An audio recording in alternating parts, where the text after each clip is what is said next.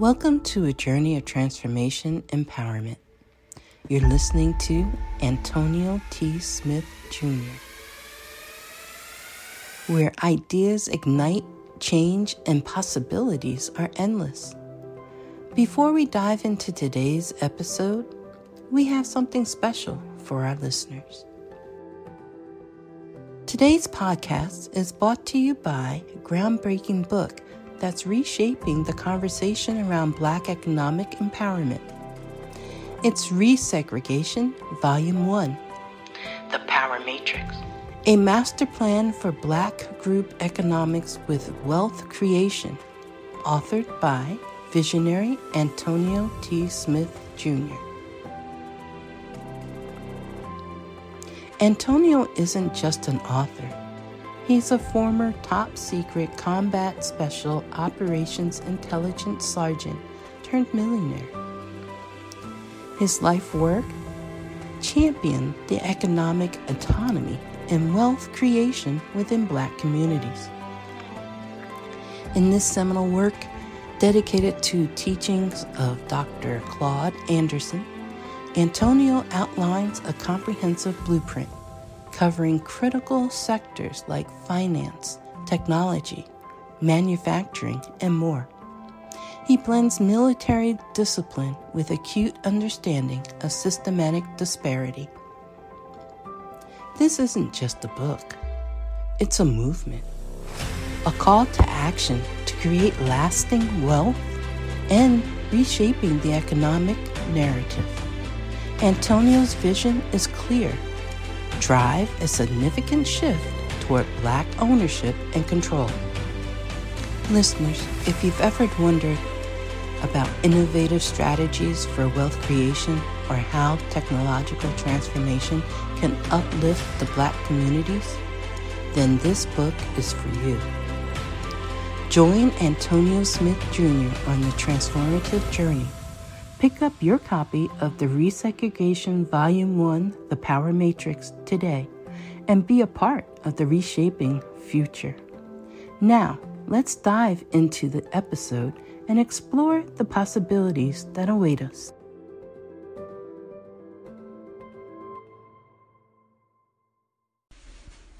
It's all good. It's funny. All right, so what I would like for you all to do is to steal the room or center the room, because we need to talk about faith. But it's if you haven't guessed, it's not what you think. It's far deeper than that. The word has kind of been hijacked in the 20th century and given a lot of religious undertones. I see that now. Okay. So let's center le room. Hand me that one right there. That way, when I use it, it's temporary and it's not constant with me. Good. I don't mind it. Make sure you use it. Use the microphones. Everybody got it? Good, because we've got 3 people online and they all need to hear. That's cool. Even if it's not as 2 hours constant as this one. Center the room. Gather yourself, because if you have not discovered after reading this chapter, yourself is the problem. So stop coming in here with the self you don't like, or you will keep manifesting and attracting the life that you keep complaining about. Did that make sense? So here's what I want you to do. We're going to approach the next 2 hours of this conversation with one thought in our mind. I can't tell you your thought, that's not my job. But you, everyone, close your eyes unless you're driving, and literally close them. Don't text that one last message. Be obedient to yourself. And think about the one thing, your burning desire. By now, you should have it. Even if you don't have a burning desire and you're burning for the burn for a burning desire. Does everybody have a clear picture in your mind? Okay, when you get a clear picture, you can lift up your head and open your eyes. Not until you have a clear picture. I'm willing to wait an hour until you get a clear picture. Clear picture. No, you're not. As a matter of fact, put your heads down. Everybody put your heads down. So if you haven't put your head up, put your head up when you're ready. That way they won't know. Because I don't want to. That was almost set up. I want you to concentrate until you have a clear picture. Now I told you to put them back down. For those of you who put it back down, you simply put it back down so you can be a comfort to your brother or sister next to you. And you do not isolate them because they're taking a bit longer than what you have in your brain. Think about your clear burning desire. If you don't know it, I'll help you. Let's say you don't know what you want. That's okay. That's okay. You know what you don't want, and that's a good start. Because anything you do not want, I cannot put upon you. Now, receive. Think about your thinking wealth statement is what I call it. Your think and grow rich wealth statement. Think about what you said you were willing to give up. Some of you said, I want to be open. So do that. Some of you said, I want to be open. So be open. That's a big part of this chapter.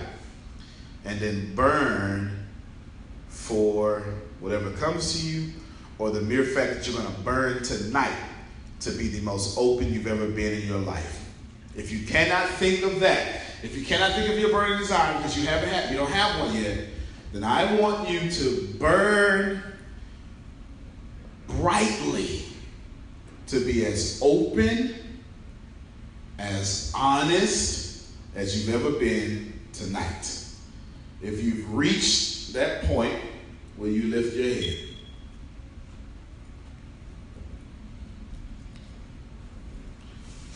It's not a race. Not a race. Not a race. Let me see some thumbs online. If you reach that point to where you're going to be open, if you don't have a burning desire, all of you should be open. Okay, we got thumbs over there. Okay, we got thumbs here. Good, good. Now give yourself a round of applause. That will work. Yes, yes, yes. Those of you who we have 3 of you on the internet. Give me a cyber round of applause, a cyber high five. There we go. I'm making that up as we go. There it is. Good. Okay. She did it. Good, good. Now, let's talk. I'm going to do this class a little different. I'm going to do this class a little bit differently. I had all my syllables come together at the same time and try to get out my one mouth. Okay, I had like 160 syllables trying to rush out at the same time. I'm going to read for you a few things, and we're going to have an open dialogue. I'm going to get my part out the way. I'm going to copy and paste it so you can have it, so you can copy it. So you have to say, can you write that down again so I can take notes? I'm going to copy and paste it for you, okay? Okay, I want to talk. So this is principle number 2. What is it called? Faith. Faith. Not chapters, chapter 3. Yeah. Principle number 2. Okay? Faith. Okay? Faith. Because remember, we're reading a modern version so you guys can understand it. But this is the second principle. Originally, the chapters were different. The second principle. The second principle is faith. These are my notes. Remember, I've been reading this book since 2008. It's 9 years. Okay? You would have never ever thought of your main desire unless faith was tugging at your mind. Faith is vital to accomplishment. These are my notes. You would have never thought of your burning desire unless faith was tugging at your mind. Faith is vital to accomplishment. I submit to you, if you don't know your burning desire, that's okay. You don't have enough faith tugging at your mind. You have your mama tugging at your mind. Your reputation tugging at your mind. your standard, your culture, how you're supposed to be in society. You have other forces that are not your own, but your expectancy tugging at your mind. Can anybody relate to that? Yes? Yes? Okay, good. Good. So if you don't have, it's okay if you don't have a burning desire.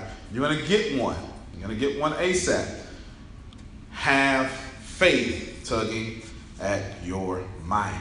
Have faith that you can accomplish that which you seek, for you would never have decided upon it unless it was meant for you to accomplish. Yes, yes, yes. Feel free, even though I'm reading, she says yes, feel free to talk back to me. I'm not going to be long, but I want for you, I know every preacher on planet Earth has ever said that, but I'm not going to be long, but I want you to receive my personal notes, okay? You cannot, whatever you guys think, you only thought it because you have the means to accomplish it. I wish I had somebody. I'm trying to. Up on that one. Yeah, she stood up on the internet. I had some, oh my God, he stood up back there. You only thought it because you have the means to accomplish it. The only way you don't accomplish what you think of is when you walk away from what you thought.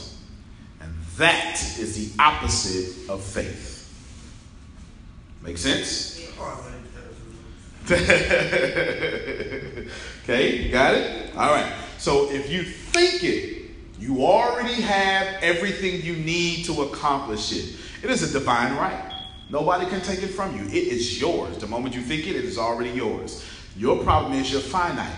So you can't exist physically. You can consciously, but we're not going to go there right now. You can't exist physically in more than one place, more than one dimension, more than one plane. So you have the unfortunate burden of being right here today and tomorrow, wherever you are. But if you thought it, your breakthrough is already there. Receive that on this day. Remember, you all have silently agreed to be burning to be open. We're going to talk about a lot. And you need to receive. If you thought it, you already have the means to accomplish it. But I don't have the good credit. You already have the means to accomplish it. So whatever you do have, if you need credit, then you have what you need to get credit or need to borrow someone else's. I'm trying to liberate you in this life today. All right. Self-confidence formula, you guys saw that in your book? Mm-hmm. I'll skip that. And I'm done. You see it? You say keep going? What's that? No, come on, with self-confidence, man. Do not do me like that. All right, here's what I want to... Let's talk about how self-confidence and faith work hand in hand. Well, no, we're going to talk about it. No. We're going to talk about the whole class interactively mostly. Okay, come here, come stand up, stand here real quick. Hold this mic right in front of my mouth. I would say the one thing in monologue, hold it right here. I would say the one thing in monologue about self-confidence that you need to hear, page 53 in your books. I got it now. I had to turn my page. Yeah. Page 53 in your books. So now after I read this and comment on this, is all monologue, and we're done monologuing. I want to have a interactive dialogue, because this chapter can only be, well, not only, the best way to do this chapter is if you talk out your problems. All right. Page 53, the second sentence on page 53. In my personal home, listen to me. Before you read, don't read ahead. I know you just like, remember when you're a school teacher, remember when you put the test down And then you walk around Turn with the the paper test on. That's it. Do it again. Say how you say it. Turn that paper back over. That's it right there. Turn that paper back over. See, you got to hurry up and get to it. And you be like, didn't I tell you to turn? Okay, he's still doing it right there. Look, he's still doing it. That's the one. We'll put the pencil down. Okay, all right. I'm wrong. All right. Put the pencil down. In my personal opinion, this is the most important part of the self-confidence formula. I'm not saying that none of this is important. All of it is important. In my personal opinion, if you fail here, no matter what you do, you fail, period. You cannot manifest anything. Look. Do it again, Shannon. She's got it written down. What does that note say next to hers? Does it say wow? It says wow. Okay. All right. So it's the same thing I'm about to read. Shannon has in her notes, she showed it online, she lifted it up, it says wow. I am going to read it, I'm going to explain it, and I'm going to tell you how to use it. I will eliminate hatred, envy, jealousy, selfishness, cynicism by developing love for all of humanity, because I know that a negative attitude towards others can never bring me success. I will cause others to believe in me because I believe in them and in myself. Listen to me. Can everybody hear me? You need to hear yes. That facial response is appropriate. As far as I'm concerned, and I know this with quantum physics knowledge, I know this with philosophical knowledge, I know this with theological knowledge, I know it just from common grassroots common sense. If you're not doing this, you're not getting nothing. Let me tell you, especially my folk with empathy, every time you see somebody, you should be pushing out love. You cannot get what you're not giving. Law of compensation. It will never change. If you are mean all the time, if you want people to adjust to you, but you never adjust to them, come on, we got to talk about it. You are failing and you're in poverty. If you always have an attitude, you are failing and you are in poverty. Here's the worst one of the examples I'm getting ready to give, and I see this one most often. If you're someone that we always have to motivate and compliment up so we can get along with you, you cannot be successful. One of the worst things you ever want to be is a person that someone always has to get better just to be in harmony with. Receive that. If I always have to, all right, come on. What's going on? You doing okay? Rich people will avoid you. That's too much energy to be draining just for me to coexist with you. Does thou heareth me? Okay, does that work? If you are not pushing out love, here's what you should be doing. Every time you see, when you go back to work, every time you guys see someone, you should be silently pushing love at them. Silently. You should be silently pushing love at them. They don't have to know it. You don't have to take a selfie doing it. You should silently be pushing love. Does that make sense? You see a car accident, and I really hope they're okay. Some of y'all do that greatly. But now when you walk past somebody, have the same car accident reverence when you're next to a stranger. Does that make sense? Okay, Shannon, you got something to say? No? Okay, she's just driving. Okay, we're on a dialogue now. We're on a dialogue. Yes. Use the mic. I speak mic only.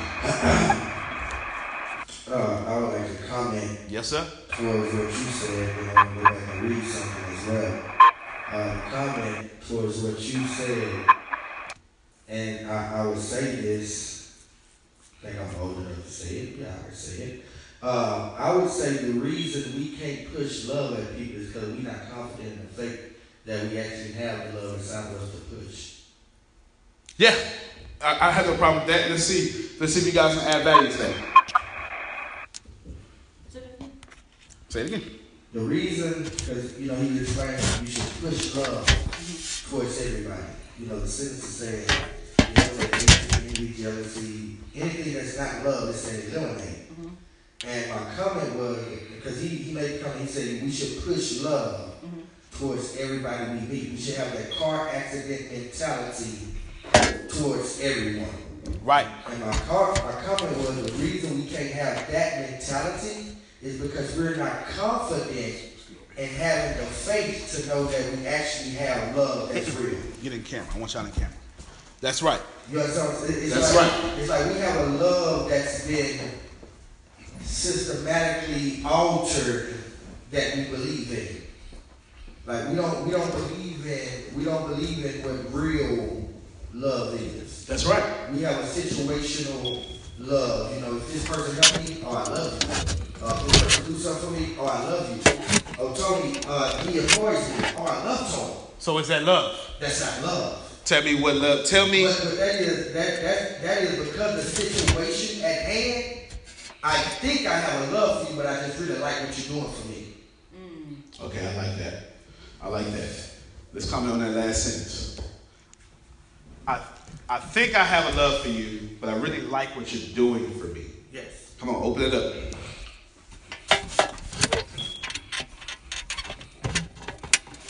I like you because you benefit me at times. Yeah.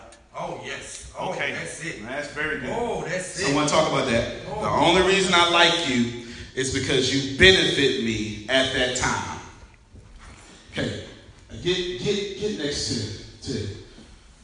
I need y'all squeezing now. I need everybody's energy. I need no. You. Yeah, that's fine. Yeah, you squeezing. There you go. I need everybody's energy. There you go. There you go. Hold on. Let's put it. I want the online viewers to see. There you go. Now y'all. See, y'all out here losing weight. Y'all can fit in losing your weight.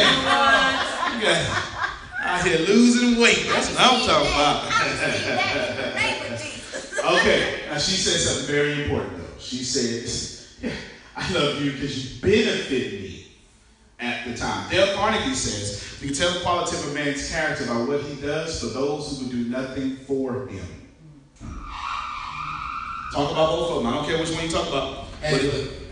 And because I only love you, I only love you because you benefit me. And the only reason you benefit me is because of what I've been taught to believe in. Okay. I've been taught to believe in don't mess with nobody that don't benefit you. Well, okay, so that's a good thing and a bad thing. What do you mean by mess with them? Okay, don't I'm gonna use me, and I'm gonna say my name. Bryant's, if they're not doing nothing for you, don't do nothing for them. Okay, that sounds like it's coming from a malicious place. Okay, good. Okay, so you're talking from a place of malicious intent. So if that's the case, that's wrong.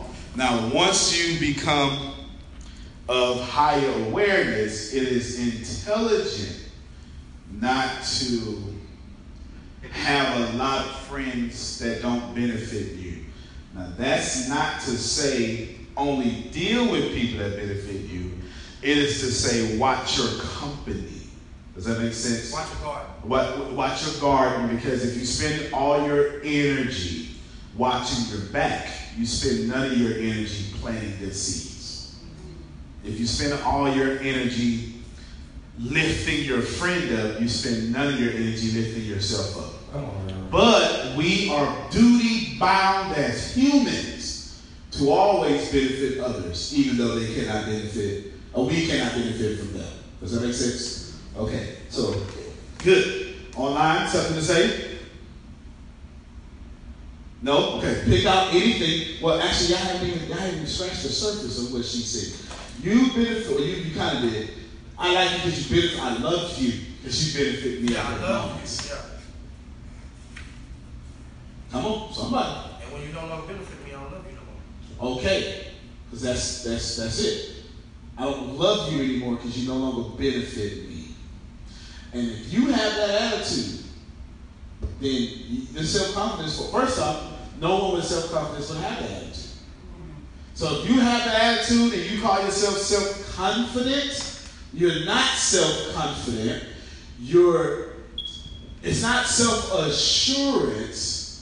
You are a loud leader that has to be loud because you can't deal with your own voice. So you have to be so loud that you have to drown out your own voice. See, when I know my own voice, I don't have to quiet yours. Does that make sense? So I can treat you well. Like if you read what I read, it is saying I believe in others because I believe in myself. If I don't believe in myself, how can I believe in you? And let's just say I don't believe in you, but I believe in you. Then that's bad in itself, because if I don't believe in me, but I believe in you, that means I'm clingy now. And I'm now someone you should not be in great association with. You don't build dreams with people who don't believe in their own. Make sense? But we are to benefit everyone on planet Earth. It's not really confusing. But the more I love me, the better I will treat you. Make sense? That's why there's a self-confidence formula. And you need self-confidence to have faith. Period. Yeah. But y'all will get to it a little bit. So go ahead. Well, I don't know how this fits. With me personally, I used to love on people to receive love in return. Okay. That fits very well. But I know now that I've grown a little, because now I just love on people and knowing not everyone's going to love me back. They won't. So that's good. But okay, so let's describe. So she said, at first I used to love on them. Was it to receive love back? To receive love back. Did you need to receive it back? I felt like I did. Yeah. Okay. And now do you feel like you need to receive it back? So somewhere, one of those situations is self-confidence, the other is not. When you're self-confident, you can pour out. And you pour out to more people because you don't have the overwhelming need to get back. Did you hear what I said? Since I'm not looking for you to justify my value, I can remind you of yours. So is it fair to say that with self-confidence, you can pour out without feeling drained or empty? Okay, so people who are self-confident only got to the level of self-confidence because they poured into themselves. So the reason I would not get drained poured into you is because I'm in a constant pouring into me.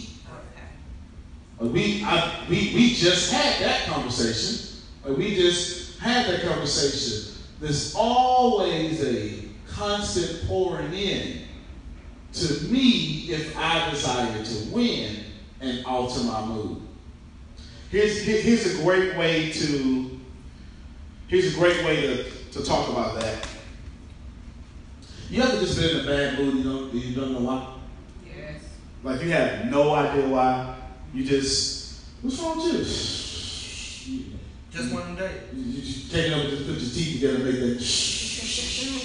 that you got no words. You just, and what happens, if you know how to pour into you, you can alter that mood within moments.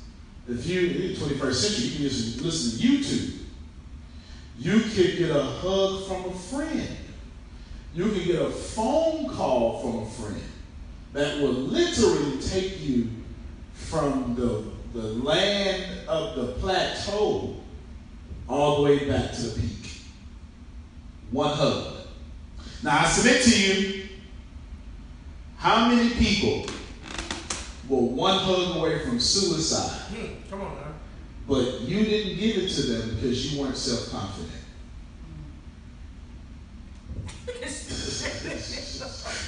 That's how we see it.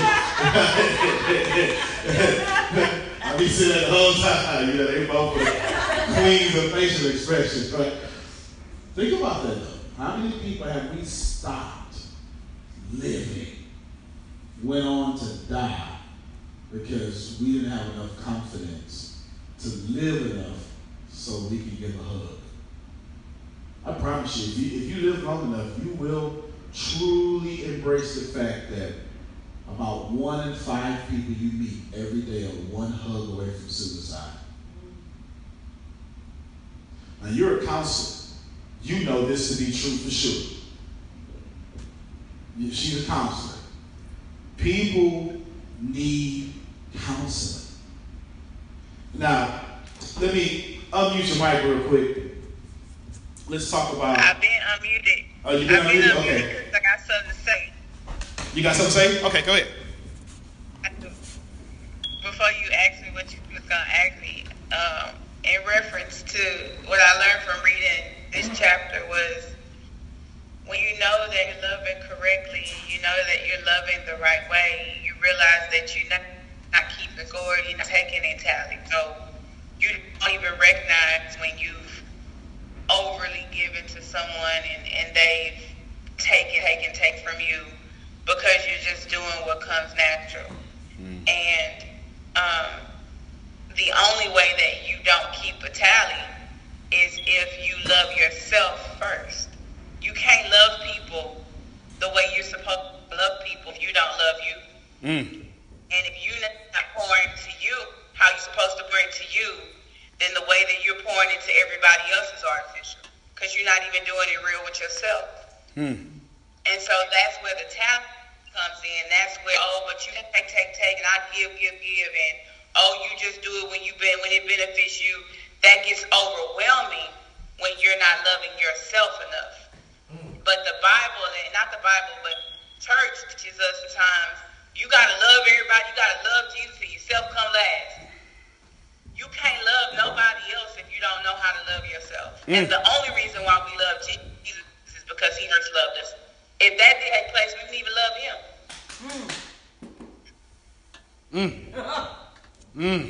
Okay. So, the only way that love works, you have to eat with love, start with yourself. When you love yourself, you're confident. And when you're confident, you don't keep score with how you serve other people and how they serve you. You just know who needs to be in your circle. But that don't stop you from being able to serve the world. That was like a revelation for me with reading this. You know, because that's me. I get grumpy. I get attitudes. I get negative because I spent so long giving, and with my church mind saying, it's okay, they can do this, they can do that. And then when my level of awareness did increase, I became really bitter. Like, I can't believe y'all did that to me. And so now in recovery mode, trying to recover, realizing that even that is not the right mindset to have when you really love you enough to figure out what your burning desire is and to pour enough into yourself to become the person that you cannot help the world, your children, anybody, until you learn how to do that right. Them is all facts, and I want to talk. In my opinion. No, that's not an opinion. That's a fact. All right, so let me do a little housekeeping real quick. Did you add her to the group? Yes, sir. All right, tell her to join this call. Now, that was easy. Okay, now, let's talk about that. What did you get? You can't love You can't do nothing else unless it happens to you first. Okay, you can't. Okay, so both of those. You guys said the same thing from two different angles, but you're both right. You can't love someone, you can't do anything until you do it to yourself first. And then you can't love anyone unless you love yourself first. Was that you about to say, Grace? Yes. Yes. Both of these things are the same, two different ends of the spectrum. You went more generalized, you went to love, but everything flows to love. So you're capturing everything he said. You get it? Now, let's see. She said something else. Yes. Okay, this may be a real dumb question, but I've been asking for like years. Okay. What is love? Okay, what is love? I'll come back to that. Oh, that's a good question. I'm going to come back to that. Okay, what is love? Now, She said something. Huh? Yeah, you got to it. Because I never really knew how to love me because I don't know what that is. Okay, so let's you making me wanna. Okay, I need you to remember what you just said, and I need you to say it again and set the stage again. Okay, all right. But I need to address something. I cannot let what Shannon said rush past. When I became positive, I became real negative.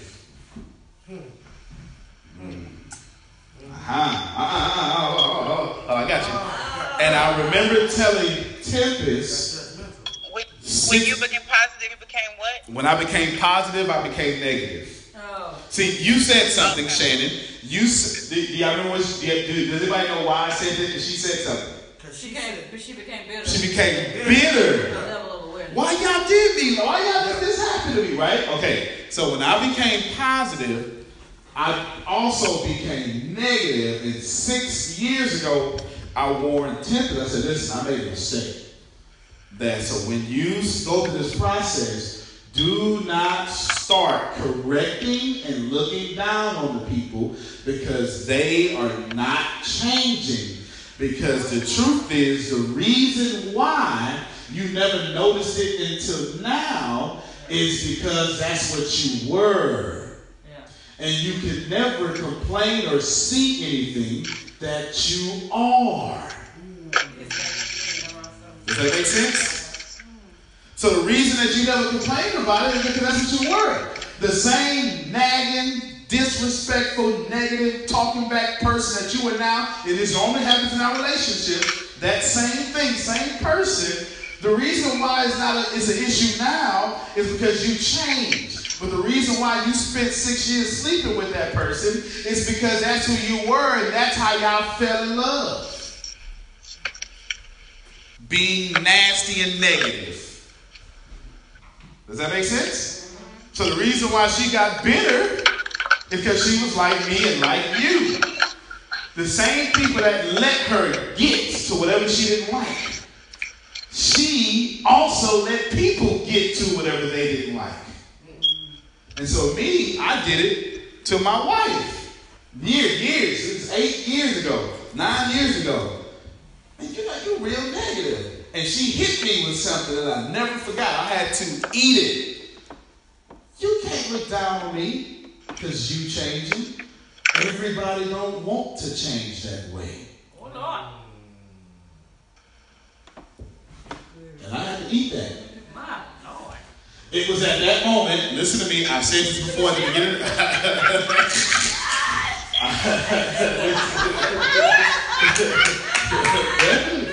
Definitely. I said this before, and I said at the beginning of the leadership. So I said this at the beginning of the leadership class where everybody's at a low level of awareness. Now that I'm about to say it again, you're about to hear it with your new mind. Okay, you ready? It was at that moment I realized I was a wonderful leader and a terrible husband. Yeah, let that sit in for a little bit. Oh, I was great. I was great to my people.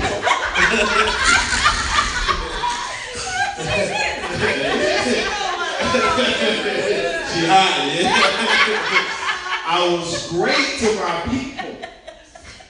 But at home, in fact, here's what let me tell you what she said in that same conversation. Why treat your people at church with more grace than You remember it earlier. There it is. That same conversation. That same conversation, she said, why you treat your people at church with more grace than you give me? Wait a minute. I know. So I say it again. When I became positive, I became negative. Watch, I'll prove it to you in a secular way. Y'all ever met these conscious brothers?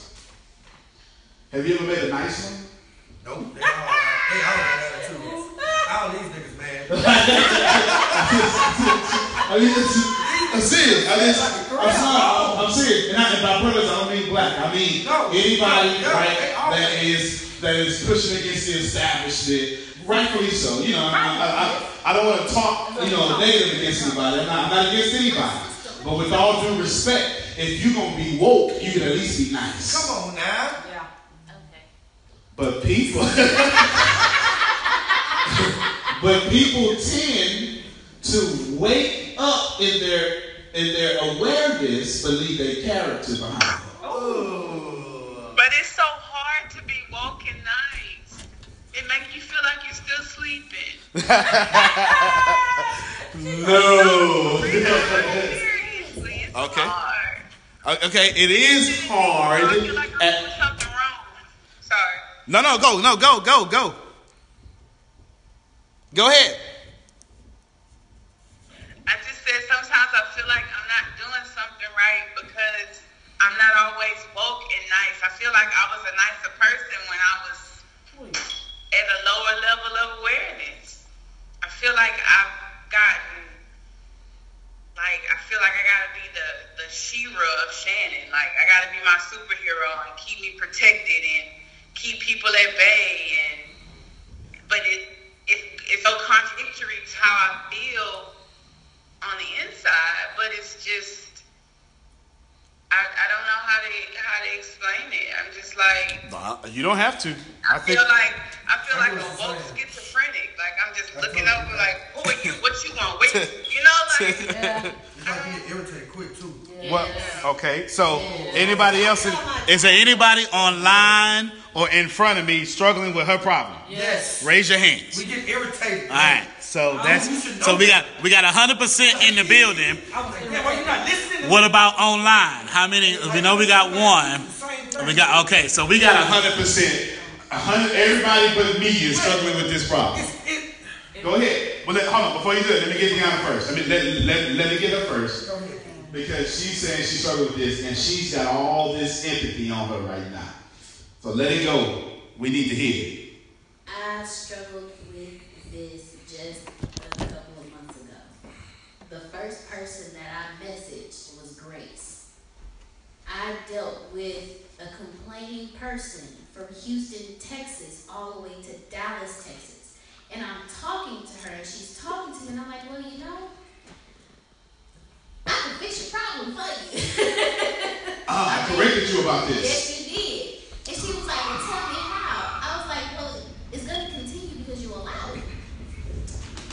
Well, but if I don't do it, then and I'm like, wait, I'm trying to help you. Like, I'm trying to help you with the huge problem that you have right now. Oh, God. Like, No, my correction is what y'all need to hear, not what she's saying. No, correct me, please, because I got that same. Please don't do that. No, I'm already getting correct. I'm having to tell you. We're in the same driveway, because But it was like. Is everybody, all y'all raise your hands. Everybody suffering with y'all the same cause. Go ahead. And then I got to a point where I had to just put my headphones in. Again, from the moment they got in the car, no lie, before we even drove out the driveway of the house I was picking her up at, till we parked the car at the hotel that we were staying at, it was complaints. And everybody knows that's a 4-hour drive from Houston to Dallas. No problem. The whole time in Dallas, and I spent how many, 4 days in Dallas? The entire time there, it was the same thing. And I actually made a comment to her. I said, calm down. She's like, but I am calm. I said, no. I said, because you talk as though you're always at a high level of stress. She's like, I always talk like this. And I had to catch myself because I was like, so you always stressed in my head. But it was just the thing of, it was an irritation because it's like you're repeating the same thing. And I'm sitting here trying to tell you because I'm aware. Well, you corrected her and her son. I remember this. What did I tell you? You can't do that. Why? Because when you wake people up, it's very violent. Okay, I did say that, but that was I said, you need to be careful. Yes, that. Because, okay, so yeah, this was a separate person. You told me you can't correct people like that because when they see one thing, you change their vision of you when you come at them differently in person. All right. Listen. They proud of you and your change, and then you beat them over the head with it. That's church. Yeah. definitely church.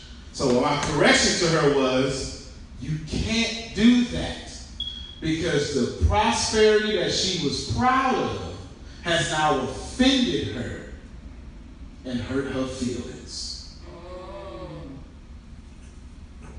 Okay? All right, go ahead, sir. I used to do exactly that, but I took it a step further and actually gave you that conversation about it. And what used to like really me the most is that I always expect people to get it when I get it. So it's like, I got it. Okay, hold on, stop. Who else is like that? Who else is like, you know what, you need to get it when I get it? Right. Come on, y'all not being honest. Okay. What that is that you dropping advice on people, which is a seed, but you trying to determine when it grows. It's gonna grow, yeah. Oh, I don't think everybody heard that. You can't drop the seed on people and then dictate when it's gonna grow. Okay. And he helped me out. As a matter of fact, That's exactly what I said. He said it more plainer way, actually, because how he told me, he said, Reverend, grace. Okay, sure did. He said, you cannot pastor, and you're not giving your people grace. That's exactly what I You said. can't expect nobody to get it when you get it, because then nobody expects you to get it when you got it. Did nobody rush you? Your understanding. Nope. So don't rush nobody else to do it. Okay, so we got two different answers. We got you can't offend people with your prosperity. I believe the Bible says, let not your good be spoken evil of. Okay? All right. It's the same thing.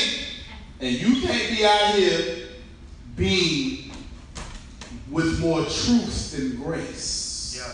That's it. That's the word. That's what I said. He said you can't have more truth than grace. You can't have more truth. When you have more truth than grace, you're all law. You all head knowledge and no heart knowledge. You have to be with more grace than you are with truth. Okay, go ahead, Grace. I got you next target. Her name is actually Grace. For the past 2 days, we've had convocation, and so it's all the educators in the district. And every year, we get together, we complain. Well, I noticed it this year. Wait. Let me close this commentary You notice all the complaints. She said every year we get together and complain. But I noticed it this year. She waking up, sir. Her awareness level has risen. He's like, that was me. So I just sat there like, yeah. Okay. That's it. Okay, make a comment. No, because I was like, that was me. So that's who you are. You just give a sound effects the whole week.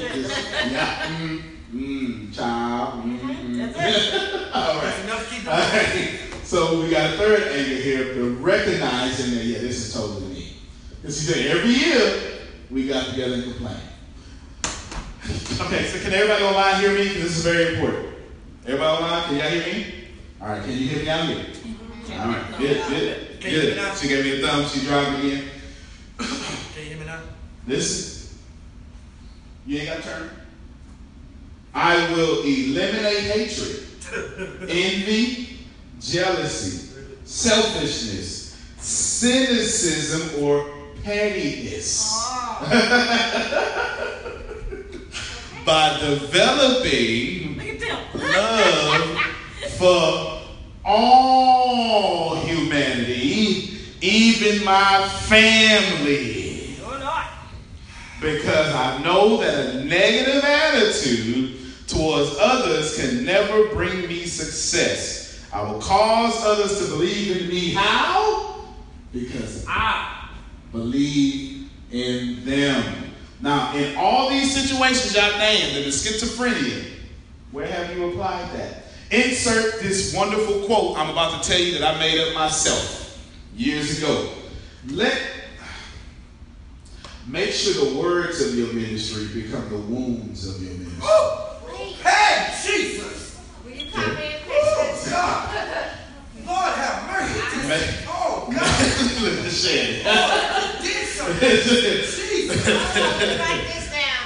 Make sure the words of your ministry become the wounds of your ministry. See, everybody, we started off the class with this. And y'all said, yes, that was awesome. You put wow next to it. And you said, wow, you underlined it. Only to find out the words you believe in are not the wounds that you walk in. The words that you believe in are not the wounds that you walk in. Let the words of your ministry become the wounds of your ministry. Okay. Yes, please. Use the mic. Use the mic. Use it. Okay, that's fine. Okay, so does that mean instead of someone offending you, that's when you apply forgiveness? That's right. And I'm going to teach you how not to be offended here in a second. And I'm still going to come back to her question. What is love? Okay? I forgot your question. Repeat it. Can you give an example? Example of which part? Thought-provoking. What kind of example would you like? Would you like a modern example, or would you like an example that you would understand from the Bible? Both. Both. I got both. Does everybody agree both?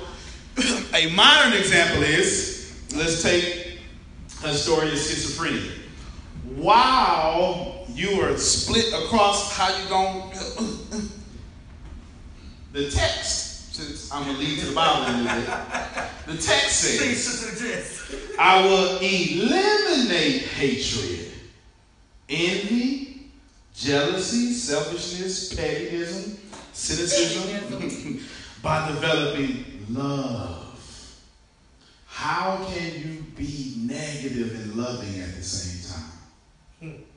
I'm not saying that's not how you have experienced love, but I asked you, was that love? Go ahead. So my question is. All right, before you ask your question, let's go to your situation. She nagging and complaining the whole time. Where did you apply eliminating hatred for nagging? There you go. I can keep going, but go ahead and ask your question. Okay, so how do you apply that? Okay, that's how I'm going to teach you how not to be offended. That's got you. I'm going to teach you how to apply this. Okay. I need to, but you ask for examples first. She asked for examples. You asked for a modern and a biblical example. Okay. So I'm going to give you the example, and I'm going to teach you how to do it. Let me tell you something. I hope everybody can hear me. If you listen to somebody and they tell you what to do but not how to do it, stop listening to them. Run. Okay? Run.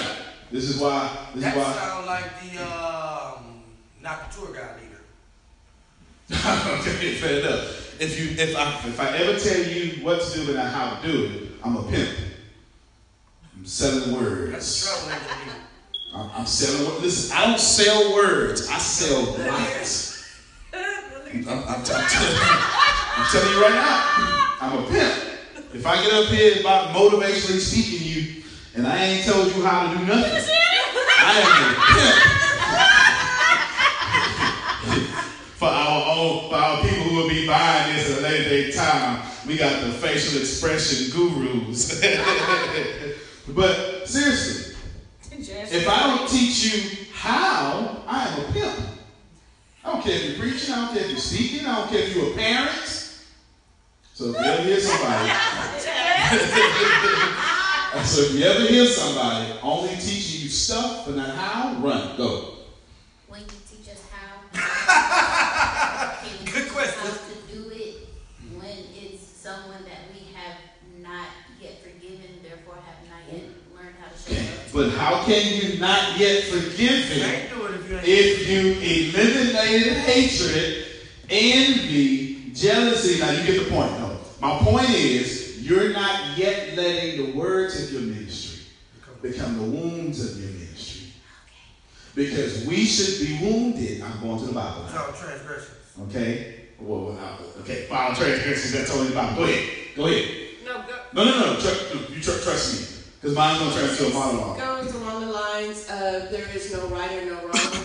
That's right. I told you that, didn't I? Yes. I'm our coaching session. Sure did. Yes. Yes. Okay, she's bringing up some. Okay, yes, I think you know the person that actually had that coaching session with like that. There is no right or wrong.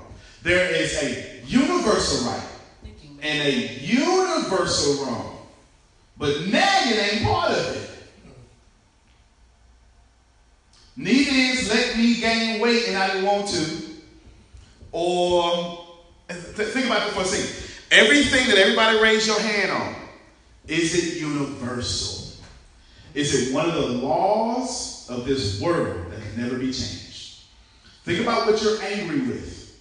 Is it your principles or the laws of this universe? Because religiously speaking, you are now more angry than God. Because he don't have that many things that anger him. But you got that many things times 10 for each person. Some of you are so angry and so negative, you literally have a list of people you hate. And for reasons that you hate, you forget them because you haven't seen them in 10 years, forget their names, see them at Walmart, and just remember, I don't like them. I wish I had somebody. I wish I had somebody. Come on, you were going to act like... She laughed way too hard. I mean, you see him and you go, I don't remember her. I can't stand her. I don't. What's your child? I just can't stand her. I don't like her. I just got to feel it. I forgot what she did, but I don't like her. All right, so check this out. There are no rules when it comes to that. There's universal nagging. Please tell me where nagging got on God's nerves. Oh, good question. Okay. You get it? Yeah. You understand what I'm saying? Yeah. Now I'm not trying to pick on you. So let's give you a biblical example. You got something? Well, I was gonna ask a question. Go ahead, because mine's gonna turn to my biblical example will be a monologue for about 5 minutes. Well, I guess I would be a question, but also a statement. So, if it don't get on God's nerve, then it shouldn't get on mine. Okay, so if you're gonna speak religiously, are you made in His image? Yes. And do you bear His name? Yes. And so do you bear His legacy? Yes. So why are you pushing the people away from Him? Ooh. I'm gonna drop that mic right there. I dropped the mic for you right there. Put it down. That's it. There's a freestyle on this stuff. She done dropped the mic. You hear what I'm saying? So me and Michelle get married. Congratulations, pretty good catch. Right? What?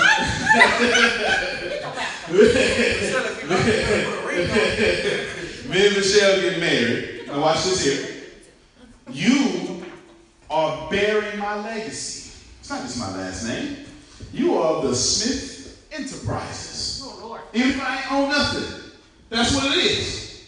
You understand what I'm saying? You are Smith Enterprises. We gonna see the reason why we suffer as a culture is because we don't take this serious enough. When we join as a business legacy, and our kids are our heirs. Does that make sense? Mm-hmm. Okay, so when you join with him, I'm not talking about me, I'm talking about the great him. Mm-hmm. You are his heir, mm-hmm. You're in business with him, but you're a sorry business partner. Oh, Lord. Every time we offend people, we're a sorry business partner. We literally take the stock. like think about it for a second. If let's see, so Uber right now is in the news. By the time people hear this, Uber will probably be in the news, but they'll probably fix what's going on. But their CEO, Mr. Travis, and I'll be very respectable. Normally CEOs that start the company don't get to stay. That's the kind of way it works. And so basically, he got to some public whatever, and the stock went down. I'm here to tell you that you keep making the stock of Christianity go down. Reverend. Every time you do that. Reverend. Okay, all right. So, biblical example of letting your words of your ministry be the wounds of your ministry is Jesus Christ. was on planet Earth, put fear in the heart of a king, but the world did not change. He went to Egypt, hid amongst the people, came back. He astonished scholars at 12 years old, was going to be starting about his business. His mama said, listen, come on back. He said, but it's my time, it's now. She said, come on back. She said, okay, I'll be obedient. And he was obedient, being God, but the world didn't change.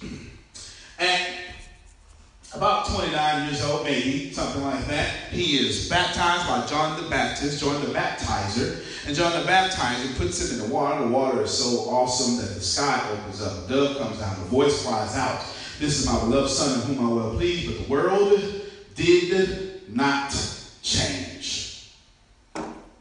He healed all manners of diseases. He literally healed all manners of diseases. He healed all manners of diseases.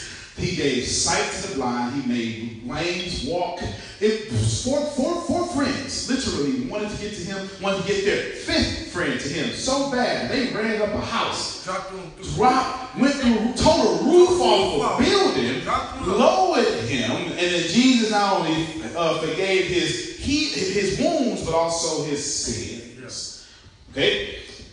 He seen goats stuck on the side of the road, got them, he fed people. He even told Peter, listen, my man, check it out. They want us to pay to get in here. Go catch that fish over there. And in the fish's mouth would be our payment to get in. He looked at a lady in John chapter 8 who was caught in the very act of adultery. And she should have been stoned according to the Levitical law. He did not say a word, but then when he did say a word, he gave her, said, go and sin no more, but the world never changed. He decided that Lazarus was dead for too long. He said, Lazarus, get on up. 4 days. Called him by name. And then he had on grave clothes and said, loose him. Let him go. Let him go. But the world didn't change. Before Jesus was ever resurrected, he resurrected Lazarus.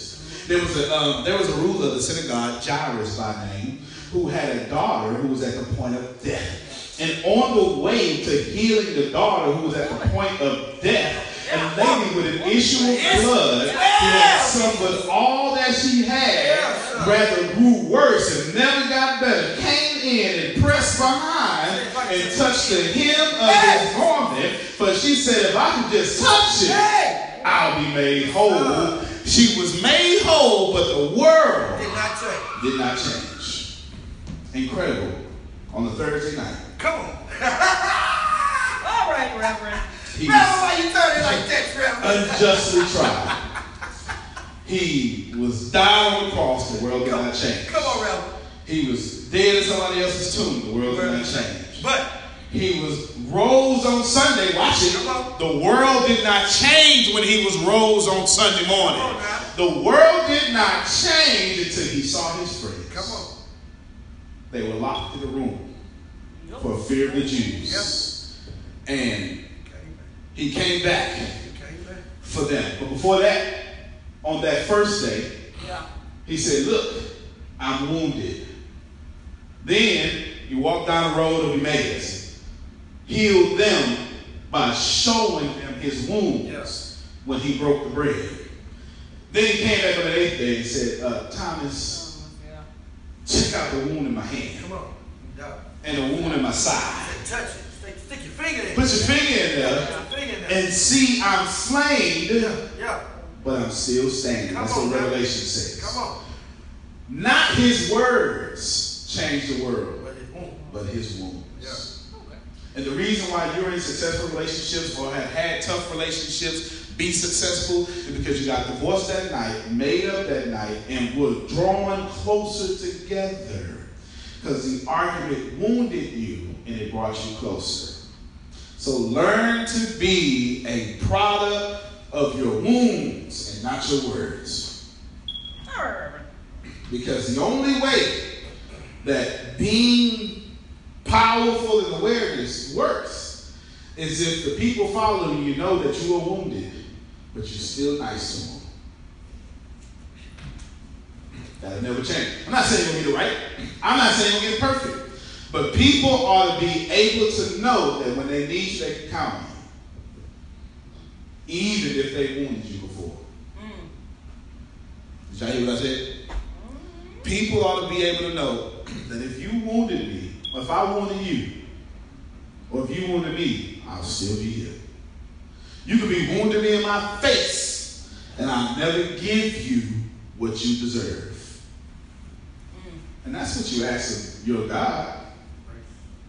You say, listen, I know I'm wrong. I'm a filthy, low-down, dirty animal. But do you mind giving me my burning desire? Past my wrong. Does that make sense? So be a product of your wounds. You should have been wounded in that car for 500 miles. Even if you had to put on headphones to be wounded. Here's how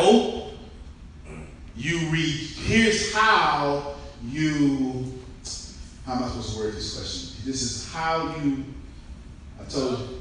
How you eliminate. You actually a great way. How do you not get offended? That's what it was. Here's how you do not get offended. I said this earlier, and it's funny that it comes back up. Everybody listen. It's just energy. You don't have to receive all the energy in your life. You entertain the energy you're supposed to. See, the problem with y'all is you get negative energy and you receive it all. Y'all walk around here as the greatest receivers in the NFL Hall of Fame. You just receive everything. You don't have to receive energy. Right now, it's nighttime. Right now, it's 8:15 at night. Central Standard Time. 8:15 Central Standard Time. The moon is in the sky. Now listen to me. I'm about to drop some signs. The moon is in the sky. Now, anybody here farmers? Anybody farmers? Farmers? Anybody farmers? No? Farmers? Farmers. I know about it. You know, but are you a professional farmer? That's your trade. That's how you eat. You take care of your family. Okay? Anybody here sailors? Not being on the boat.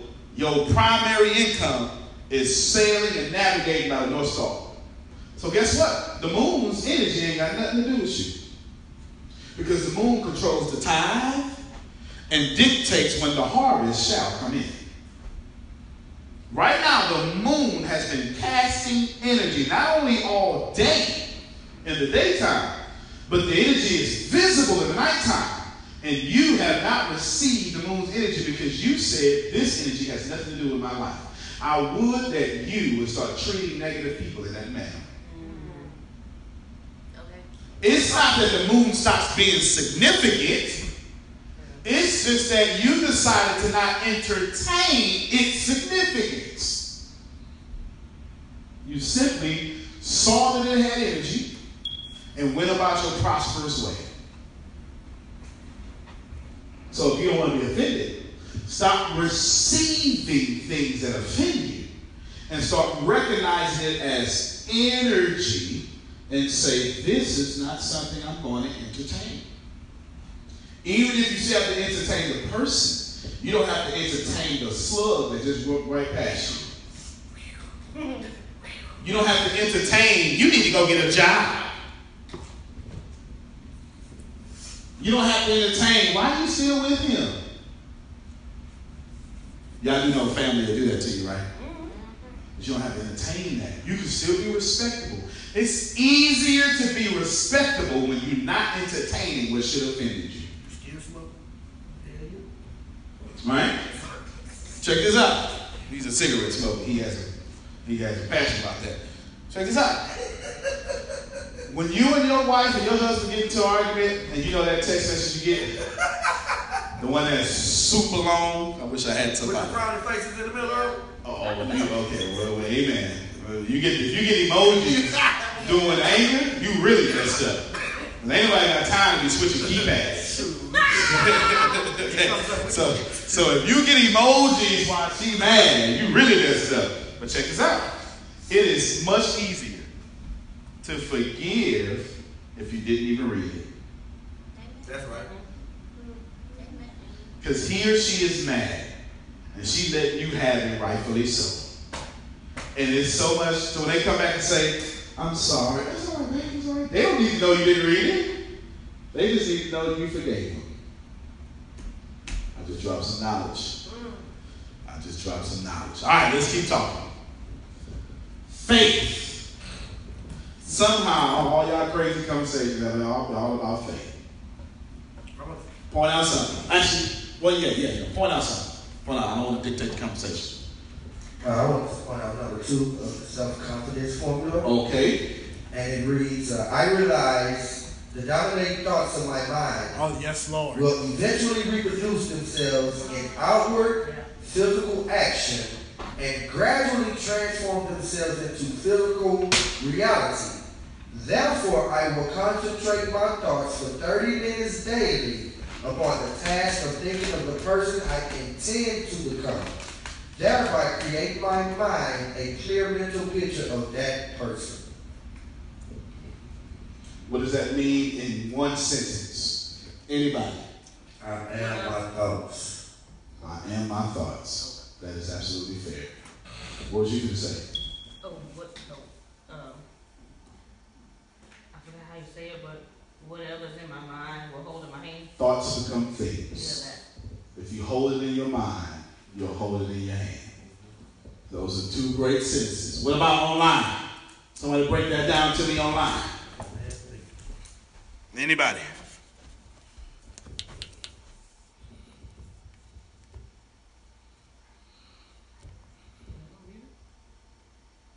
We just gonna wait in awkward silence until y'all say something. Come on. I am what I think about. Therefore, I can't complain about my life if I thought it and allowed it to manifest before my eyes. My God. Right. So I don't get to complain about the BS going on in my life because I thought I was worthy of the BS going on in my life. All right. You can tell she's a Les Brown certified coach. All right. Why are you complaining about the harvest when you planted the seeds?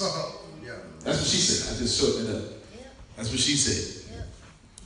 You thought your way to that depression and you mad about being depressed. Make sense? What else we got? Yes, please. Please, OB1. Mm-hmm. Yes. Well, let me read something. Page 53, middle of that paragraph. In this statement may be found the significant truth. Those who go down in defeat and end their lives in poverty, misery, and distress do so because of negative application of the principle of autosuggestion. The cause may be found in the fact that all impulses of thought have a tendency to clothe themselves in their physical equivalents. And this is what Tim has actually just said. So auto-suggestion, which is the next chapter. So how do you go? I do affirmations, which is good. Nothing wrong with affirmations. How many of you are consciously aware of the fact that your negative thoughts are also affirmations? Yes. Now, be honest with yourself. Which do you affirm the most? There you go. So we get so an affirmation is the way we popularize it. I want to be a millionaire by a year. That's affirmation. I'm married to money. Money loves me. Money comes easily and frequently. I am a money magnet. Okay, our money is prosperity. Prosperity is coming in as fast, as quick, as most harmonious way. Okay, so there you go. You see, he's right. Those are all affirmations. Right. But an affirmation is simply a thought that you speak or repeat, that you put feeling and belief to. My question is, my statement was, how many of you are conscious enough to realize that your negative thoughts have feelings and belief associated with them too, thus making them affirmations? Yes. I don't think I'm going to do this. Anything you affirm will manifest. Positive or negative. And who in here, besides her, is willing to admit that you manifest most negative things? Oh, yeah. All right. What about online? Up until now. She did. Not me. I'm not. My glasses are too cute for me to manifest negative things. I work out now. I got you. I ain't mad at you. I'm not mad at you at all. Y'all give Shannon a clap for working out every morning at 5 o'clock in the morning. There it is. There it is. No, thank you, but I was saying that was me. No, you said that was you. In my most reluctant way. Okay. So I just need you to understand consciously, cognitively, perceptively, consciously, we're all, if you put feeling behind it, you affirm it. Here's a great test. I'm telling you, I'm going to test you. I'm telling you, I just tested you this way last week, and you still gonna fail the test if you affirm most negative things about your relationship with money. Okay? I just gave you the answer to the test. Now watch how you still fail it. By tonight, I said, so it's now 8:22, 8:24, 8:23. 8:23 p.m. Central Standard Time. By midnight, everybody here will have $2 million. Okay. Yes, sir. Okay. In Jesus' name. Okay, that sounds good. That sounds good. And I'm paying tithes off of it. Well, hey, man, that sounds really good. But what does your subconscious do? Come on, kid. What was the conversation you had with yourself after the idea came out your mouth? Yes. Yes. Yes. Okay, how is the negative affirmation? Yes. Okay. My affirmation was, how is it coming? Okay. I ain't worried about it. It's coming. Just go up. Okay. How is it coming is good, but don't. But let me switch you right there. You need to modulate your frequency. It's coming. Yes, sir. Yes, sir. It don't matter. I expect it's coming. Yeah. Okay, not how, because how is still negative. Because how is not your job. Okay. Who else is willing to be brave enough to admit that your subconscious took over? Okay. And remember, I warned you this was going to happen, but you can't stop your subconscious. Go ahead. My thought was. Well, wait. I said something inaccurate. You can stop your subconscious by retraining it. But at this point in this example, you didn't have enough time to retrain. Does that make sense? Okay, good. My thought process was that would be absolutely amazing. How are you talking low with a mic? She feel like she in trouble. My thought process was that would be absolutely amazing if that would actually happen. Okay, so if is a condition. So you put a condition on. Listen, I need you. Okay, who else? Well, no, I got to do this now. I need you guys to understand that the universe cannot tell the difference between $1 million and a penny. Not one difference. The universe takes no more energy to manifest this microphone or $1 trillion. Now, I'm serious. In fact, scientifically, quantum physically, it's just a proton. It is a wave particle in superposition state. What does that mean?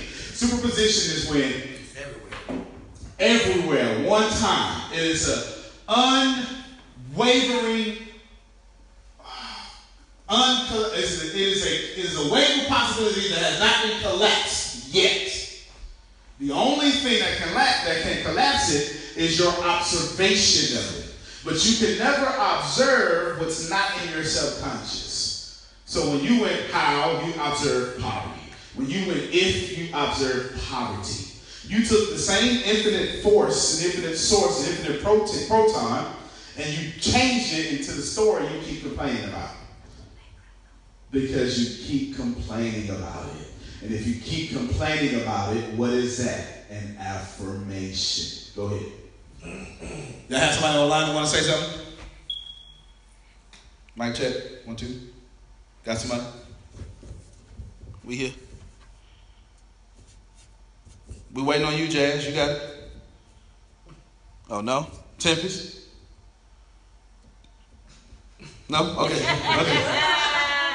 He's like, he's throwing bullets out there. I'm going to avoid these bullets today. Go ahead, sir. To add to what you said, I just wanted to add, because it says right here, both poverty and riches are the offspring of thought. Okay, great. Great. Now, let's be honest. Who in here believes you gotta be honest that you're gonna have $2 million by the end of the night? Okay. I won't tell you that you're not being honest. By the end of the midnight hour, you can have $2 million. All it takes 2 coats. Well, okay. Legally. No, I wasn't going to go illegal. I was going to say, all it takes me selling 2 coaching packages. I don't know why you think I'm $1 million. Now, there is somebody much greater than me that has that fee. But my fee is somewhere in 5 figures, not in 7. Okay, but God bless you. I still believe I'm getting the answers that Brooke came from. I'm just saying. Yes. Now I receive. This is what just happened with me when you asked that. I was like, okay, yeah. But then I thought about it and I said, okay, you know your answer is really no. And my answer is no because I understand that my belief can say that I'm going to get that money by the end of tonight. Where my subconscious kicks in is I don't believe myself to be capable of every how. So depending on the how, I don't know if I can get it. So where I need to work on my subconscious is not worrying about how. Because if you tell me, yeah, we gonna get it, but Shannon, you gotta do this. If that goes against something I feel like I can't do, then I ain't gonna get it. That's right. That's right. And clap for her transparency. Seriously, that was actually pretty good. Even though we just clapped for her for working out, that was actually pretty good because you led us somewhere though. First off, her subconscious is very real, isn't it? Yes. It's very direct. Her subconscious is direct. You ain't gonna do that, Shan. You know, it's a very direct stuff. Quit lying to the folks.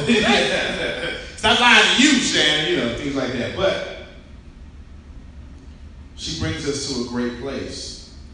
She is conscious enough to realize that she does believe she can do $2 million if the how fit her belief system.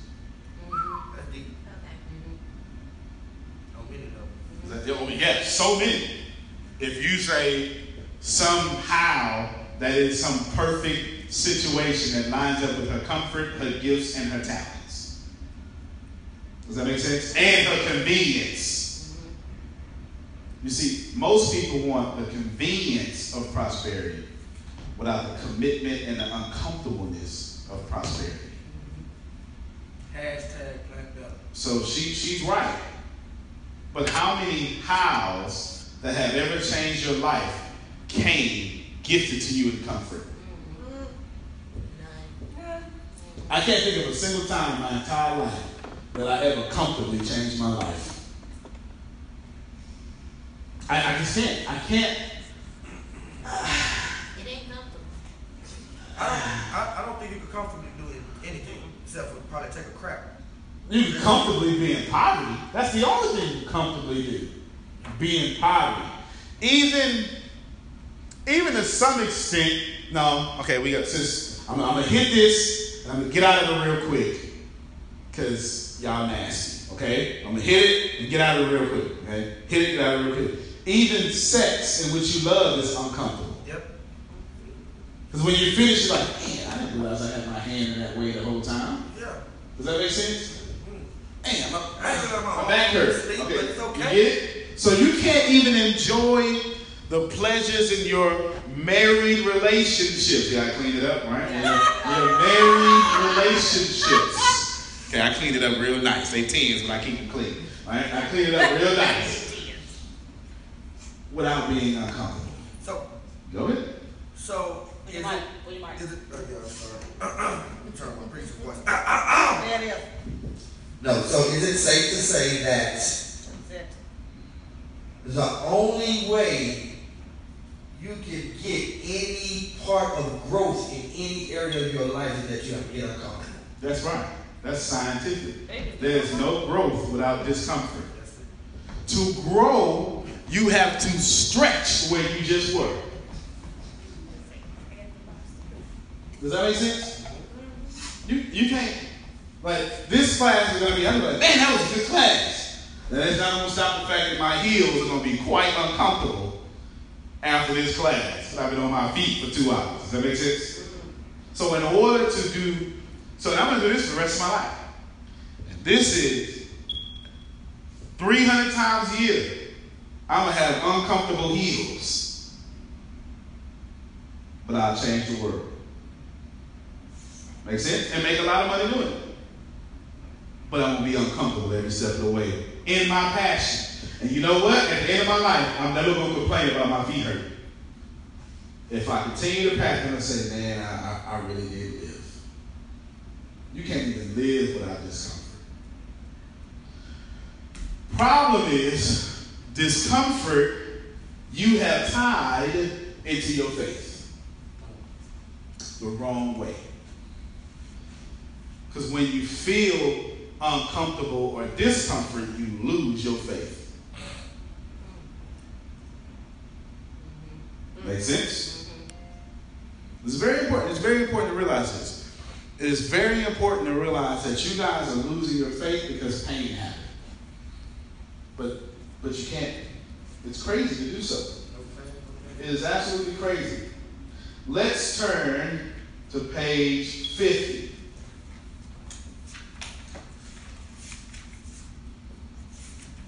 Is it that we are losing our faith, or we never fully understood what faith is? So we don't know how to have faith when it's uncomfortable. Because we don't know what faith is. Okay, let's talk about that. Let's skip my agenda. Come here, hold this mic for me. Thank you very much. You are a gentleman and a scholar. Except for you're a lady. You gotta hold the mic.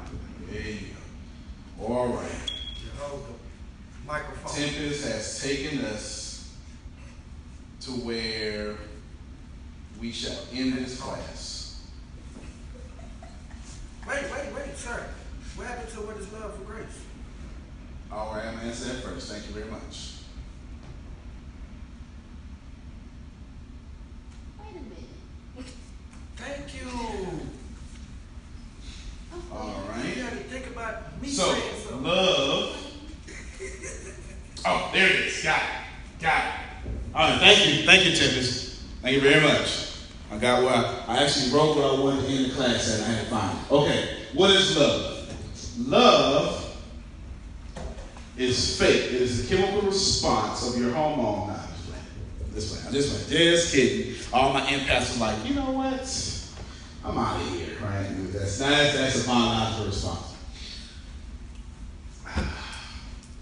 How are you asking the question, what is love? So first off, I'm going to ask this question forever, but there are definitely clear-cut answers to this question. How are you asking? Are you asking through the lens of, I want to love myself, so I would like to understand it? All right. Anybody else struggle with this? Yeah, that's fair. That's fair. Okay, anybody online struggle with loving yourself? Honestly. The most confident people from perception are really very uncomfortable with themselves and don't love themselves. The people who have all the greatest, they're the prettiest, and everybody says, you're so pretty, they really hate themselves. Not saying all, but self-hate will come off as self-hate or overcompensated self-love. Does that make sense? You're either going to be the guy in a red Ferrari at 60 years old, or the little man in the big truck, or, right, there's so many different examples.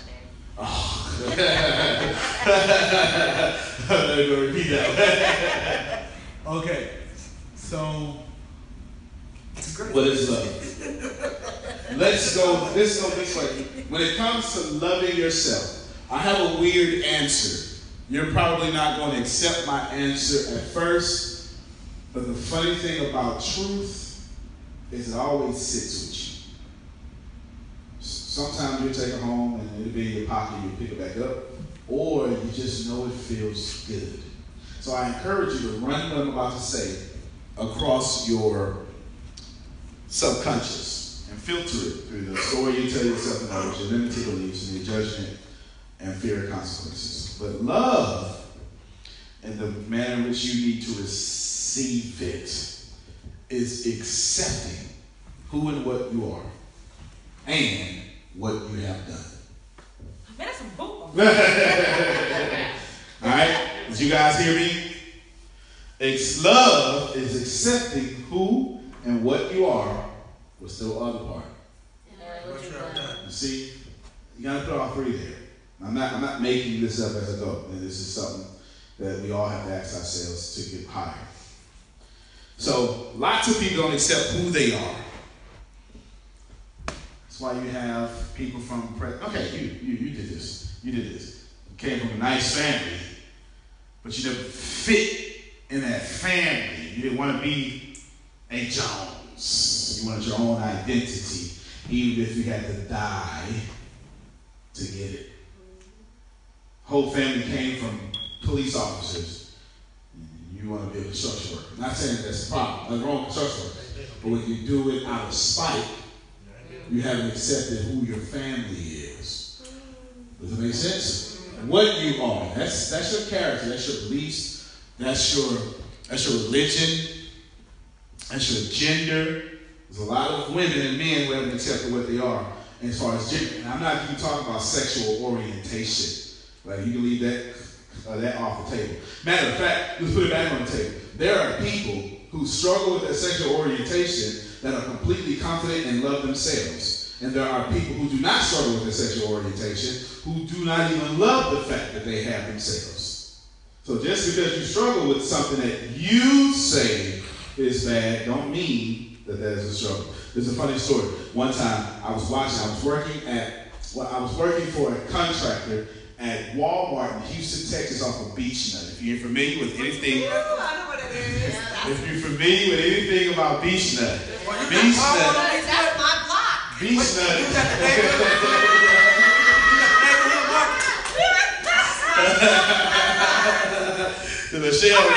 Michelle understands Beach Nut. So no, the Walmart that's right on the Beltway. With Corporate Drive. Yes, sir. Okay, Spice Lane. Yes, sir. Okay. I'm very sorry, people listening to this recording. I'm very sorry. There's a lot of Southwest Side Houstonians in the building. Okay. All right. So funny story. Beach Nut is where ghetto people reside. Okay, you understand? All right. This is not River Oaks. You understand? This is Park in the front. Nah, that's Southside. That's MLK. This is where ghetto people reside. I really can't say it no other way. Does that make sense? And I'm working there, and a guy comes up to this. He was a transgender, okay, but certainly he was beautiful. He was beautiful. Like the whole, he had like wonderful, wonderfuls, and all that stuff. And boy, no. He said the greatest thing I ever heard. Now, and I'm not here to tell you about your faith. I just love his response. Okay? Now you can deal with this. This is I'm just talking about transgender and Jesus in the same story, in the same sentence. You're going to wrestle with this, and I ain't got to do that. I love his response. His response to something I've never seen in my whole life, and it shifted my whole view. So I'm talking to him, somebody rolled up on him. How can you love yourself knowing that you are that way? You don't love Jesus. I'm serious. I'm not. No, it's fine. You need to accept Jesus. That's what it was. And as calm as possible, he looks up, she looks up, and how do you know I haven't accepted Jesus? Come on now. No. Just wait a minute. We can stop right there just for a second. I don't want to get too deep in the theology of it. But I love the response. How did you walk way across your side of the room to my side of the room to assume something about my side of my life? that you don't even know nothing about. So, you understand what I'm saying? Like, it was this response. Now, back to the story, back to the point here. He, who is now she, has accepted themselves and had so much love for themselves they didn't need to go across the room and push their self-esteem and beliefs and belittle somebody with them. Does that make sense? Now, you can keep your theology. That's not for this class. But I'm just trying to get you to understand that you can be, in your words, struggling with, because I said who, now I'm talking about the what. You can be struggling with what you are as a gender and still love yourself. But there are a lot of straight Bible-thumping Christians who literally don't love what they are. And that's a fact. That is a fact. Some of the people with the lowest self-esteem that I know of profess their love for God in the church. So, to love, what is love? To love yourself. What is love? And through the lens of loving yourself, you got to accept who you are and what you are. And whatever that what is, not just your sexual orientation, because that's irrelevant. At least for this conversation, I don't mean to make anybody irrelevant. I'm talking about for this conversation, that's just a moot point that we're not bringing up. But I brought it up just to prove that point or to say that entertaining story for you. But what you need to understand is what you are can be your character. It can be the fact that you're a school teacher. Somebody help me out. It can be the fact that you didn't graduate on time. Come on. To be the fact that all your friends have graduated college but you haven't. Be the fact that that's what you are. Be the fact that I missed my senior prom and I'm bitter about it. Okay, you missed your senior prom. Your mom didn't give you a pony. Or your mom didn't love you the right way. You gotta accept who you are. Does that make sense? Yeah. Accept who you are, and what you are is what you have defined your identity as. Yes, sir. So is it fair to say that you can't even change who you are or what you are if you have accepted who or what you are? You cannot change what you have not accounted for. If you have not observed it, you cannot change it. Because if you have not observed it, your subconscious mind has already observed it. And if you don't like it, your subconscious mind has only manifested what you don't like. So until you observe it and collapse that wave particle on a proton that is worthy of you, you can't change it. You can only change what you observe. This is why the people that steep most in poverty are the people who are afraid to have a true conversation with themselves. Listen to what I just said. The people who are most steeped in poverty are the people who are afraid to have a true conversation with themselves, so they spend relationships having wonderful conversation with other people, so they never have to be alone and have a conversation with themselves. And since they never have a conversation with themselves, they never have a conversation with their one parent that has destroyed their lives. Since they never have a conversation with themselves, then they can never have a genuine conversation with their children. And so they wind up repeating the same terrible mistakes their parents did to them with their kids. It's not that you have a generational curse. If you have a problem that has led to generation to generation, ain't nobody talking about it. You have power over generation curses. All you have to do is observe. Does that make sense? Mm-hmm. All right, what was the last one? It was the most important. Who, what, and what you have done. Let me sit down right here. By show of hands. Everybody look. I'm first. Okay, in case you already know. By show of hands, how many of you have been so ashamed of what you've done that you believe nothing good is going to happen to you because you deserve it? That's almost everybody. Some of you didn't even think you could have kids because how bad you were as a teenager. Oh, we're going to talk about it. It's my class. We can talk about it. Some of you literally afraid to have the transparent conversation with your child because you've done some things that you're embarrassed of. So every time you see them, kind of almost maybe they might do it, you kill it and purge it out of them. So they say, Mom, Dad, you don't understand. You never trust me because you secretly don't trust yourself because of what you have done. Does that make sense? Mm-hmm. So, what is love? When it comes to the lens, because you say, what is love? When it comes to the lens of loving your child, there's a whole different answer. Love is not something you can put into a box and answer with one question, one answer. Love depends on what you're aiming at. In your case, when you're trying to love yourself, who, what, and what you have done. And maybe what you have done is you haven't lived. You gotta get over that. Right? Some of you, not you, some of you, since you didn't have the childhood you wanted, you out here tripping as an adult.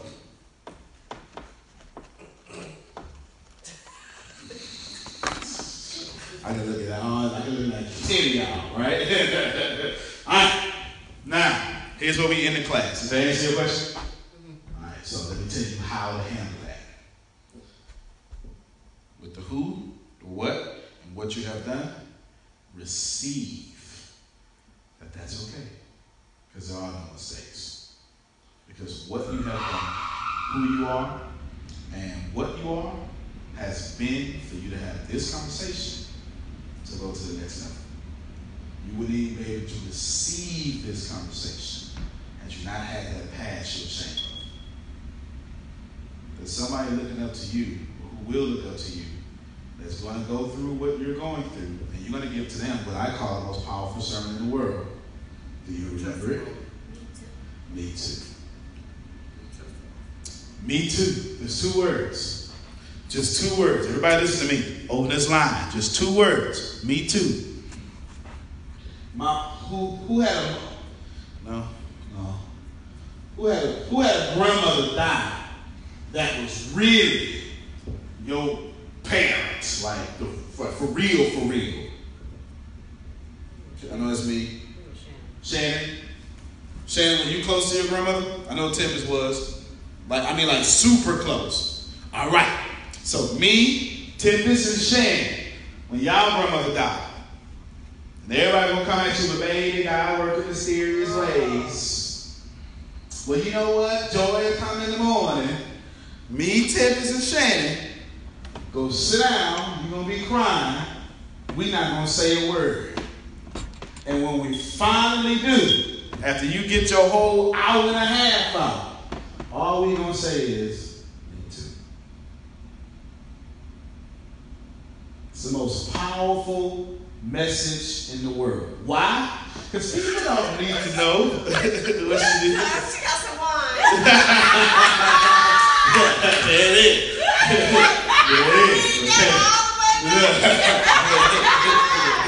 Yeah, I can't see it. All the people who buy it said that she put up some wine. We're going to have this wine and say me too. We're going to say me too a few glasses, right? Okay. Nothing wrong with that either. Nothing wrong with that. Me too. Because you know what? Pay attention. Everybody on the line, pay attention.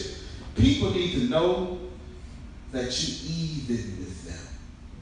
Not that you better than them. That me and you, we the same. Does that make sense? God delivered me from the preacher that's not even with me. Look at him. All right. Now, let's see. Now, I'm not saying you can't go Me through too, some Reverend. Me too, Reverend.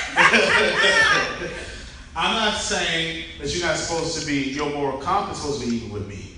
But you as a human, you should remember where I am because you've been there before. You know why? You know why Jesus was so awesome? Because he never forgot he had to get potty trained. You get that on the way home. All God, all man, but he remembered he had to get potty trained like everybody else.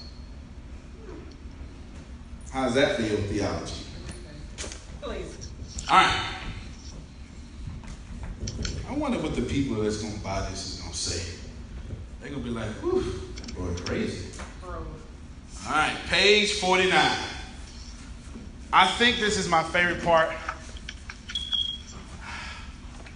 Oh. I'm not sure what to say about this. This chapter changed my life by accident because I needed to hear this. Let's start at the beginning. Well, let's start the title of this chapter. Faith is a state of mind which may be induced by auto-suggestion. Now, faith has been hijacked. Read the editor's note. If you listen to the audio version, read the editor's notes. So listen to the editor's notes. You will discover that Napoleon Hill wasn't talking about faith the way you talk about faith.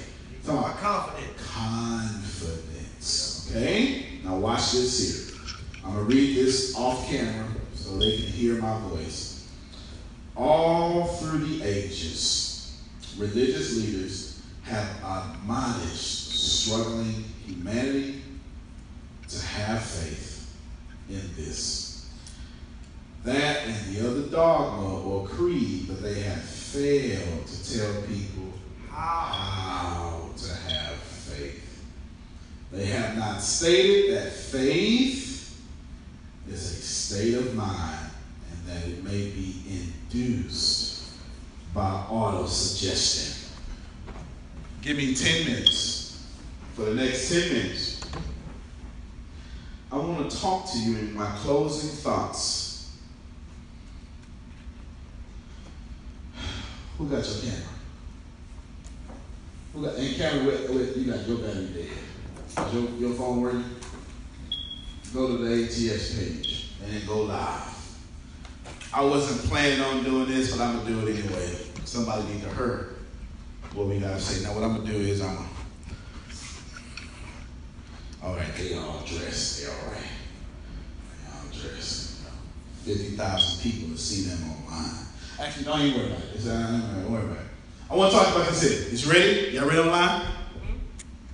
Faith in God is not faith in self.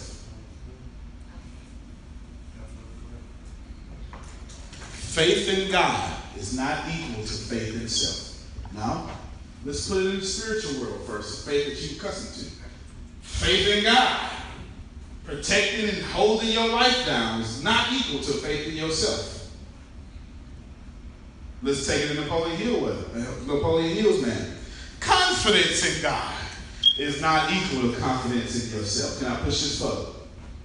Confidence in God is less than confidence in yourself. Faith, as the spiritual way you know it, in God is less than faith in yourself. Allow me to explain, because right now I have inflamed hundreds of centuries of your theology. And sorry, I'm going to get worse. God made you so you can have faith in you, because when you strip away you, there is Him.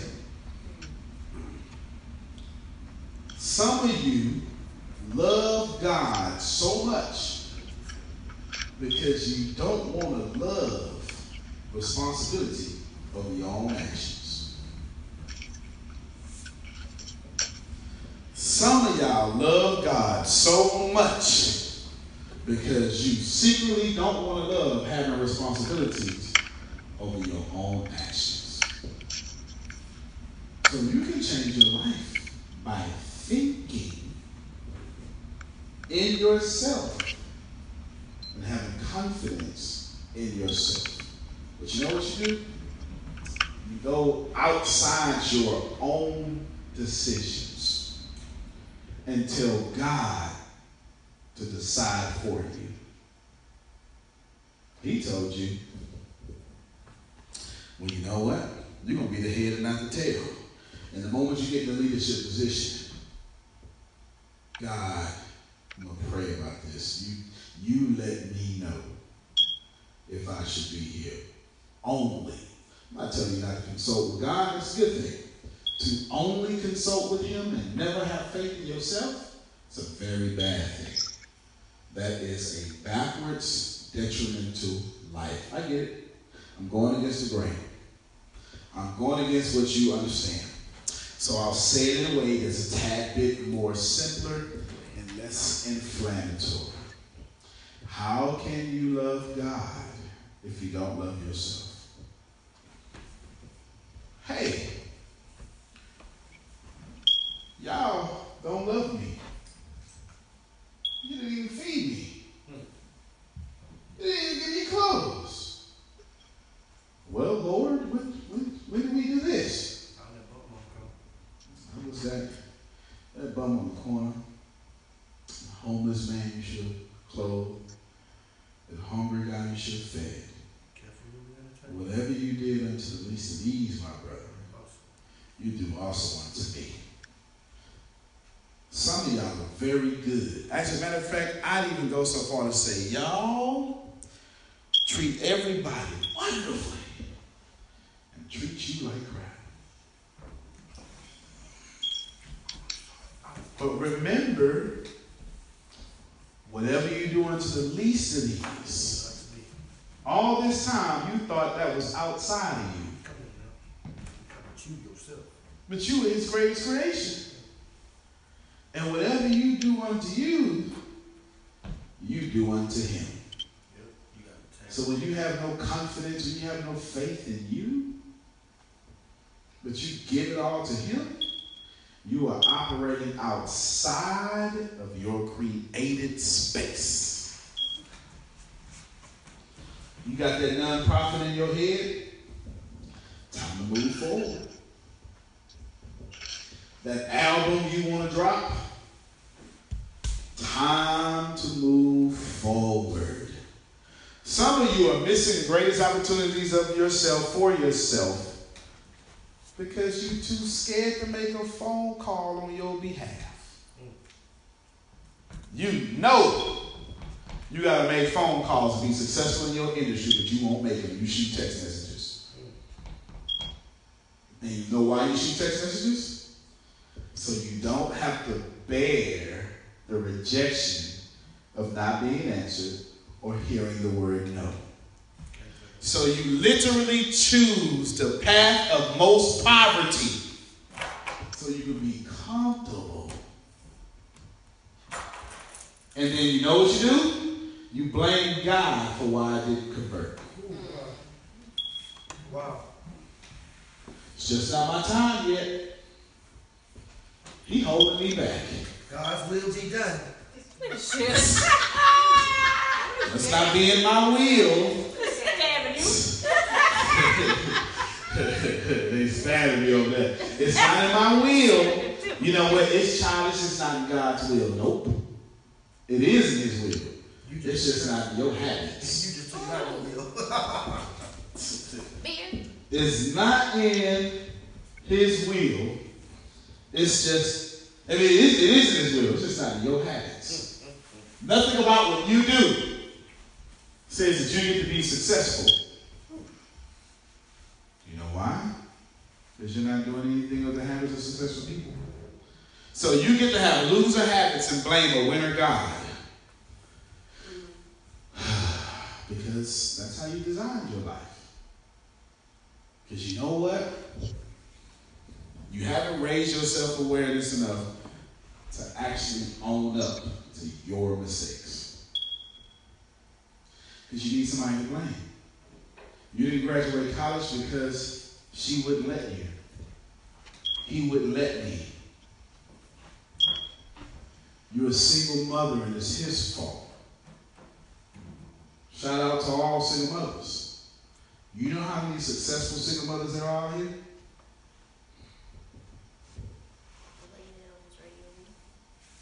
Okay, the lady that owns Radio 1. That's right. She's a billionaire, I think.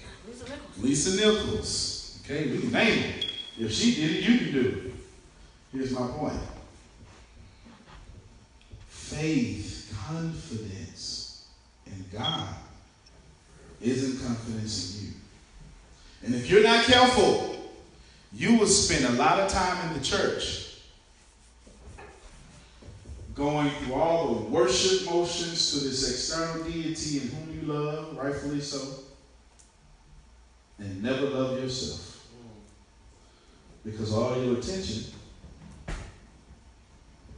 is outside the responsibility of you. If you've ever complained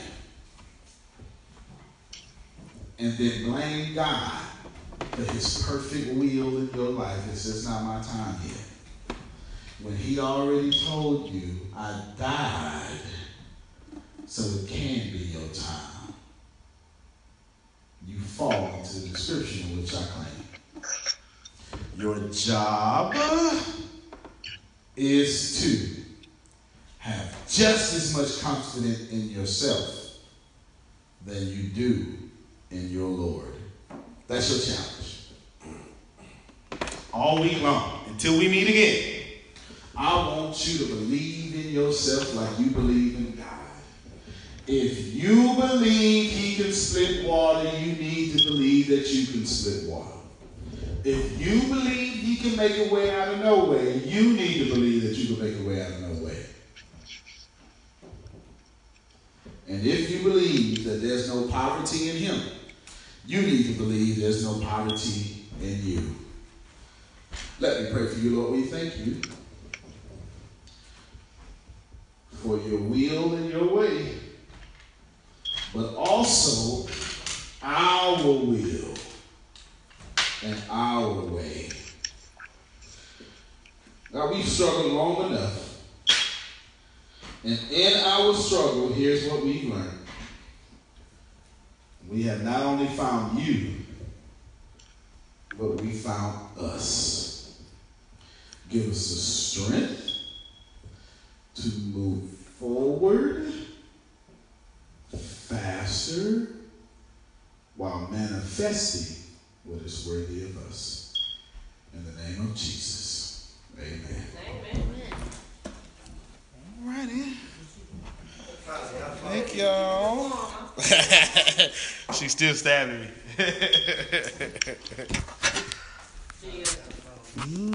I sure. When the pandemic began, I had the biggest problem in the world. Not making money. The pandemic was actually quite a blessing for me, as it almost made me a billionaire. I came really close. So the pandemic was a blessing. It was hiring people. And get this, everybody. I had 48 job positions open during the pandemic. $22 an hour with paid training. And I could not find a single person for 2 years to fit any of those 48 job positions. Hear me well. 48 job positions, $22 an hour, paid training, and I couldn't find someone, not one person, for those job positions. Now, is it because I hire slowly? True, but it's because I wasn't using ZipRecruiter, and that's a fact. I wasn't getting to the right people for the right position to fit my right culture. And there are so many different things that you can do this summer. As a matter of fact, you can free up as much time as you want to. But if you're not using ZipRecruiter, you're probably not going to free up that time if you're attempting to hire people. So what is ZipRecruiter? What is probably the greatest job finder that's out there. And that's why you need ZipRecruiter. You need it so you can find the right candidates. Now, it's not that ZipRecruiter helps you find jobs. It's more accurately that ZipRecruiter takes your culture, takes your job, takes what you're looking for, and immediately matches them with the perfect candidate. And if they can't find a perfect candidate, they would skip over that person and then give you the perfect candidate for you. ZipRecruiter uses one of its most powerful tools, which is the technology itself, to match the right candidates up with your job. You can easily review their recommendations and easily review their recommended candidates and invite these candidates to apply for your top positions. Additionally, ZipRecruiter has a complete suite of tools that makes it easy for you to filter out, review, and rate candidates. 4 out of 5 employees have been used by 4 out of 5 employers on ZipRecruiter. It is a blessing. And no wonder ZipRecruiter is rated #1 hiring site in the world based on G2 satisfaction ratings as of this year, January 1st. My friends, soak up everything I said. It's not an ad. This is a personal testimony of how I found the right people to sit in the right seat on the right bus. Without ZipRecruiter, it wouldn't have been possible.